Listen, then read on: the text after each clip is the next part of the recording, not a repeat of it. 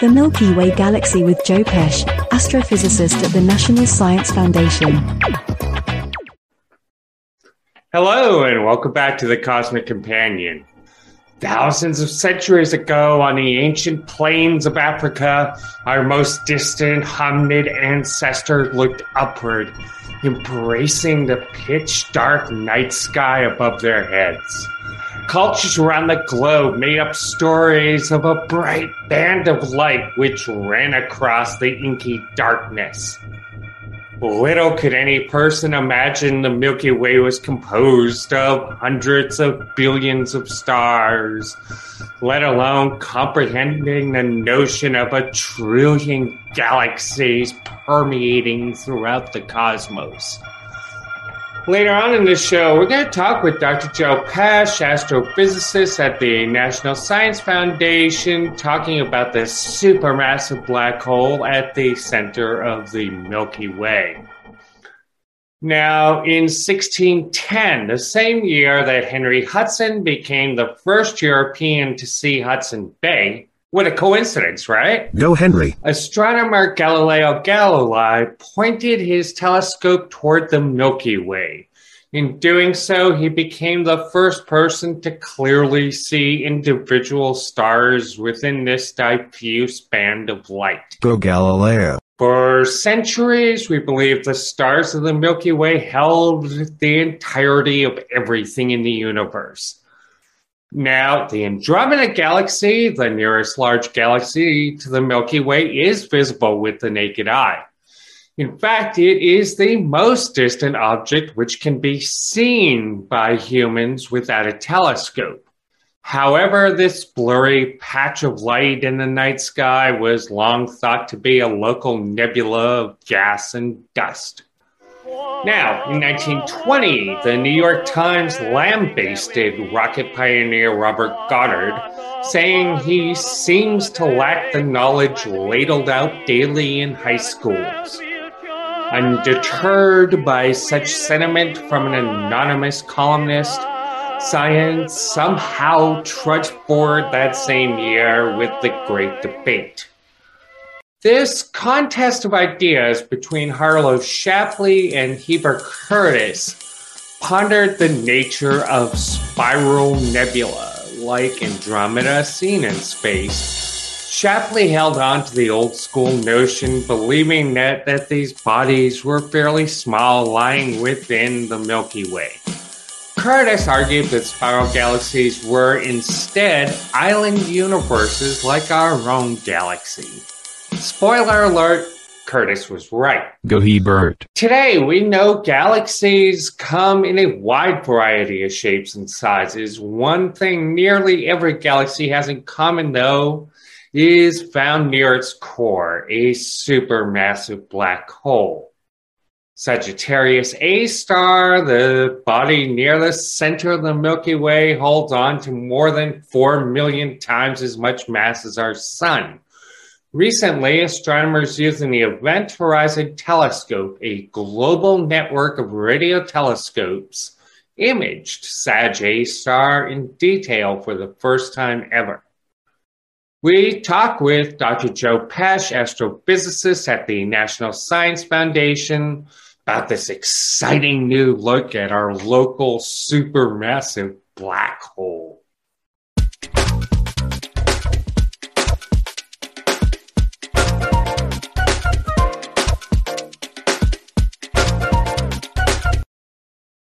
This week on the Cosmic Companion, we're delighted to be joined by Joe Pesci. He is an astrophysicist at the National Science Foundation and specializes in studying supermassive black holes, just like that one at the center of our own Milky Way. Welcome to the show, Joe. Thank you. Thank you for having me. I'm very honored to be here with you. Thank you so much. So for those who may be new to the subject, can you just give us a general look at Sagittarius A star, the black hole at the center of our Milky Way, and what makes it so cool? So not unique, and this is the fun part of black holes, that we've learned over the decades that these so-called supermassive black holes, to distinguish them from the stellar-sized black holes that are much less massive, the supermassive black holes appear to be found in the centers of every galaxy. Wherever we look, we find these big monster black holes. And they range in millions of times the mass of the sun. Ours is on the small end. It's about 4 million times as massive as the sun, and all the way up to billions of times the mass of the sun. Now, the one in Sagittarius A star, the one in the middle of our galaxy, is special because it's ours. And more than that, we've been studying it. It's one of the few supermassive black holes that we can hope to be able to image directly. And in fact, we did that. And so last week, those observations were released. And I think that's, in addition to, our personal black hole, this is one of the few that we can hope to be able to see up close and personally. Looking deep into the universe, we see backwards in time. And the oldest light in the universe holds secrets to how everything around us will, one day, end. Meanwhile, stars, planets, and galaxies dance in an intricate ballet, occasionally giving birth to life. We are a fledgling species, just beginning to visit other worlds. We are a way for the universe to understand itself. The Cosmic Companion strives to bring the universe down to Earth. And we depend on your help to make it happen. For information on subscriptions and ways to donate to this program, please visit thecosmiccompanion.net. Thank you. Hi there, this is James Maynard from the Cosmic Companion. Thank you so much for joining us. Now, our podcast is put out through Anchor FM. If you've ever wanted to do your own podcast, they're a heck of a lot of fun. Anchor gives you a chance to get your podcast together with all the tools in one place. And you can do it from your phone or a computer. And they're going to help you get distributed out to all the major platforms. Spotify, Apple Podcasts, Google Podcasts, you name it. And so, best of all, Anchor's all free. How cool, huh? Anyway, if you want to check it out, go download the Anchor app or go to Anchor FM to get started. Clear skies. And as you mentioned, of course, it's absolutely, everyone was recently, a few weeks ago by the time this airs, was delighted by, new images taken by the Earth Horizon Telescope as well as associated observatories. So what makes this finding so important? Well, so fundamentally, black holes are enigmatic objects, and they're very difficult to observe for the reason that they are called black holes. They absorb everything, including photons of light, and so, light that falls in doesn't escape. So by definition, we cannot see them. And in fact, this observation, we're not observing the black hole because, again, by definition, we can't. We're observing the shadow of the black hole on its near environment. So number one, this observation is important because it's giving us new insight into black holes. It's allowing us to confirm directly that there is a black hole, in this case, Sagittarius A star. We've long known about black holes. Well, we've known about black holes for over 100 years, theoretically, from the time of Einstein, of course. And in the last, 50 or 60 years, we have strong evidence that they exist, but that's always been indirect. And so this observation, and the one in 2019 of the supermassive black hole in the galaxy called M87, this is the first time that we've been able to image that region near the black hole directly. And it's allowing us to prove that our understanding of black holes is pretty good. And, and we've been right all along, and Einstein has been correct. So the objects themselves, studying more directly the object themselves, because they are one of these mysterious objects in in nature, in astronomy. They're important because they may form the nucleus. These big ones may form the nucleus around which galaxies form. But in any case, they're there and having some sort of impact on the galaxy that surrounds them. In addition, because these are regions of extreme gravity, regions of gravity that's so extreme that we cannot reproduce that here on Earth, we can use these environments as laboratories to study other things, other laws of nature, in a way that we wouldn't be able to anywhere else, certainly not on Earth in our laboratories. So we use the region around the black hole as a cosmic laboratory, and making observations like this that was produced by the Event Horizon Telescope allows us to study fundamental laws of physics in a way that we wouldn't be able to do. So there's multiple approaches to this object that give us information about the object and about more broadly about our understanding of the universe. Absolutely incredible. So one of the things I find absolutely fascinating is the fact, like you alluded to, that our supermassive black hole is so puny compared to others. The Andromeda Galaxy is a little bit larger than us, but it has a supermassive black hole more than 50 times larger. Why is Sagittarius A star, Sag A star, so small? Any ideas? Well, we can speculate. We don't necessarily know the answer to that. I can give you some scenarios why that may be. These are a population of objects that have a range of masses. Now, the fundamental question about supermassive black holes is, number one, how do they form? How do they get so large? And certainly, black holes can merge. And we see the stellar-sized black holes merging. We can't yet observe supermassive black holes merging, but we suspect that that's the case. So, you have galaxies that collide with each other, and their individual supermassive black holes find their ways to the center, the nucleus of the galaxies, and they merge and combine, and their mass grows. But, did they start out stellar size with 5 to 10 times the mass of the sun, and then over the eons grow into these big monsters? Did they form as big monsters to begin with in the very early days of the universe? We don't know that. So that's a big open question. And then number two, do they, again, as I said earlier, do they form the nucleus around which the galaxy grows, or does the galaxy come first? So does the supermassive come first and then the galaxy grows around it? Or does the galaxy come first and then the supermassive black hole builds up and falls to the center of the galaxy? We don't yet know the answer to that.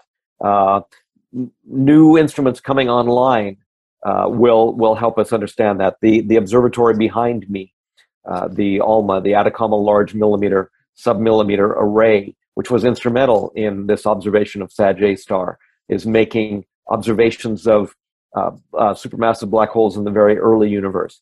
James Webb Space Telescope will help us understand this. So, we have these black holes that we don't know how they built up in size. Were they born that way, the way they are today? Probably to some extent, but they also increased in size over again, the age of the universe.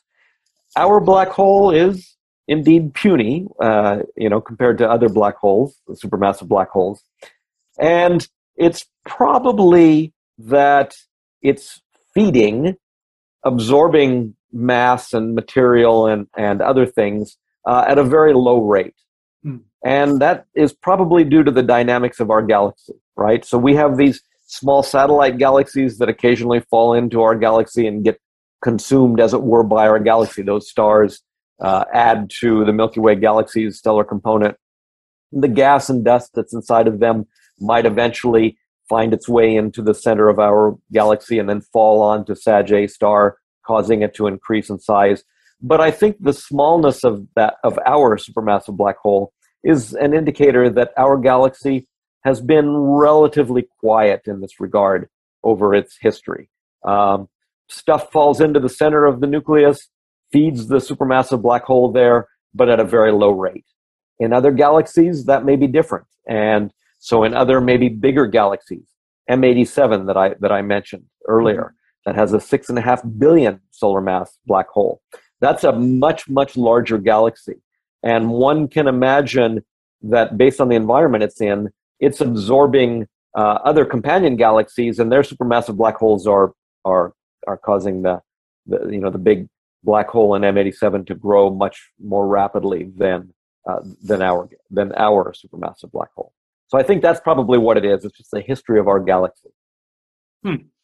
And some people, when this new image behind me came out, a lot of people who may not have been, a lot of people thought, oh, geez, this image came out a couple of years ago, confusing it with the image in M87. But of course, Sag A star is much, much closer to us. So can you give us a little rundown on why it is we got images of one so far away compared to our local one first? That's an excellent question. And number one, it's, to your point, they kind of look alike, right? Mm-hmm. And if we put them side by side, we can see some differences, and over time we'll see differences as well. But they look alike, and that is not surprising, because that's what theory is telling us, that these black holes should look alike. And so that observation in its own, you could look at that and say, well, it's boring. It doesn't look any different. They're identical. But that's really quite good, because it's confirming our understanding of black holes. They should look very similar. And in fact, they do. Now, more to your point, why these two particular black holes? And the answer is that these are incredibly difficult observations to make. In fact, these are some of the most difficult observations that humans have ever made astronomically.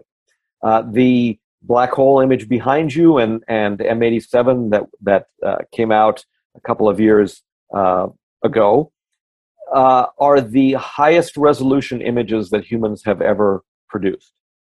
And from a physical perspective, we're looking at an object that on the sky is 50 micro arc seconds, and an arc second is a measure of angle on the sky. And that may be meaningful, or more likely it's meaningless. It's kind of meaningless to me. I know what that means, but it's just a number. It's the equivalent of observing an orange or a donut, more or less the same size, on the surface of the moon. So if we put an orange on the surface of the moon and we sit back here on Earth with a telescope, we would be able to see, with the Event Horizon Telescope, we would be able to see that orange on the surface of the moon. That's the equivalent of this observation of these black holes. Wow. M87, I'm sorry. Yeah, yep. Because you could ask why these two black holes, if every galaxy has a black hole. So they're very small, right? The black hole, Sagittarius A star, the black hole in our galaxy, is small massively in mass, but it's nearby. It's only 26,000 light years away. M87, on the other hand, is 55 million light years away, but it's much more massive, 6.5 billion times the mass of the sun. Interestingly, just based on how black holes, how big they are on the sky compared to their mass, that big, massive M87, even though it's further away, is almost exactly the same size on the sky as Sagittarius A star. And they are, in fact, large enough, both of those, that we can observe them with our instruments. We cannot yet observe other supermassive black holes because they're further away, they're smaller or whatever, but fundamentally they're smaller on the sky. And our technology, we're employing bleeding edge technology here to observe these two objects. That's what we can do today. Maybe in the future we'll be able to do more objects. So we have a listener question for you. Devin from Brattleboro, Vermont would like to know, what is the ultimate fate of Sagittarius A star? So Sagittarius A star is going to be sitting there in the middle of the Milky Way. Occasionally, a star or a gas cloud, a dust cloud, will wander too close. And by the way, these things are spatially small, right? So Sagittarius A star is about the size of our solar system, even though it's massive. Stuff that falls into the black hole needs to be very, very close. So, one question may be, what happens to us? Well, we're safe out here 26,000 light years away. But occasionally, stuff will wander by too close to Sagittarius A star, and it will fall in to the black hole, and the black hole's mass will increase. And so slowly over time, it will continue to increase. It's big enough that that's basically the future. It'll stay large for all intents and purposes, for the rest of time, if we have a universe that continues infinitely. Now, having said that, and you mentioned the Andromeda Galaxy. The Andromeda Galaxy is a large galaxy that's near us, and both the Milky Way and the Andromeda Galaxy are falling towards each other. And some 4 or 5 billion years in the future, we will collide. And again, almost certainly our supermassive black hole, Sagittarius A star, and the black hole in the middle of the Andromeda Galaxy will merge and coalesce. And so the result then will be a much larger black hole. It will no longer be Sagittarius A star, I suppose, because we'll have a different galaxy after that event. But in fact, it will be a much larger object after the two have merged. And there will continue to be mergers. So some of our smaller companion galaxies will be absorbed by the Milky Way and by that product of the Milky Way and Andromeda Galaxy, and the black hole will continue to increase in size over time. So interesting to think about. And finally, what are the next steps for you in astronomy and instruments to help study Sagittarius A star and other supermassive black holes, and how the heck does Webb come into this? New instruments are coming online, new telescopes and new instruments that go in those telescopes. So they will allow us to observe the region around Sagittarius A star with better clarity. Stuff is moving and falling into the black hole, and so we hope to be able to observe that and get movies of the material swirling around the black hole as it falls in. We can study the stars that are orbiting the black hole. In fact, this led to a Nobel Prize. The study of the stars that are orbiting Sagittarius A star that allow us to understand relativity in a better way. And James Webb, because of its observations in the infrared part of the electromagnetic spectrum, will allow us to observe objects in the very early days of the universe. And some of those objects are going to be supermassive black holes in the galaxies that surround them. And so we'll be able to understand, again, that question that I brought up before, how do these big supermassive black holes form, and what happens to the galaxy that surrounds them. And so that, we're looking forward to that. And it's a golden age of astronomy, and I think we'll be going from strength to strength. Fabulous. Well, thanks so much for doing this show, Joe. It was fabulous talking with you. And that was Joe Pash, astrophysicist at National Science Foundation. Thank you.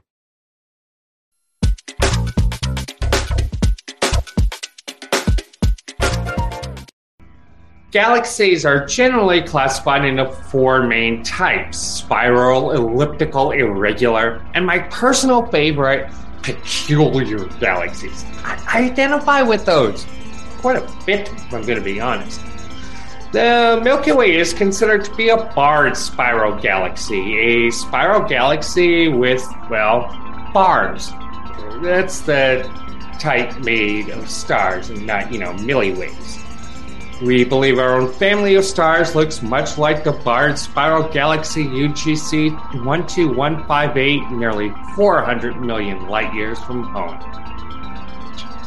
Our local family of stars is ancient, first forming more than 13.5 billion years ago. This makes the Milky Way roughly 3 times older than the Earth and Sun, and not much younger than the universe itself. That means the Milky Way has been here a long, long time, but nothing lasts forever. More than 4 billion years from now, the Milky Way will collide with the Andromeda Galaxy, the big neighbor next door. This will merge the two galaxies together into a newly, oddly shaped mega galaxy called Milkdromeda. Bear with us. It's a working title. We have billions of years before we need to commit to a name, okay? Join us next week on The Cosmic Companion as we take a look at robots in space. We're going to be talking with Jason McKenna. He is Director of Educational Strategy at VEX Robotics. Make sure to join us starting on the 14th of June. Missing that episode would not compute. I agree. Check out all of our episodes at thecosmiccompanion.tv or visit us at The Cosmic Companion anywhere online. Clear skies.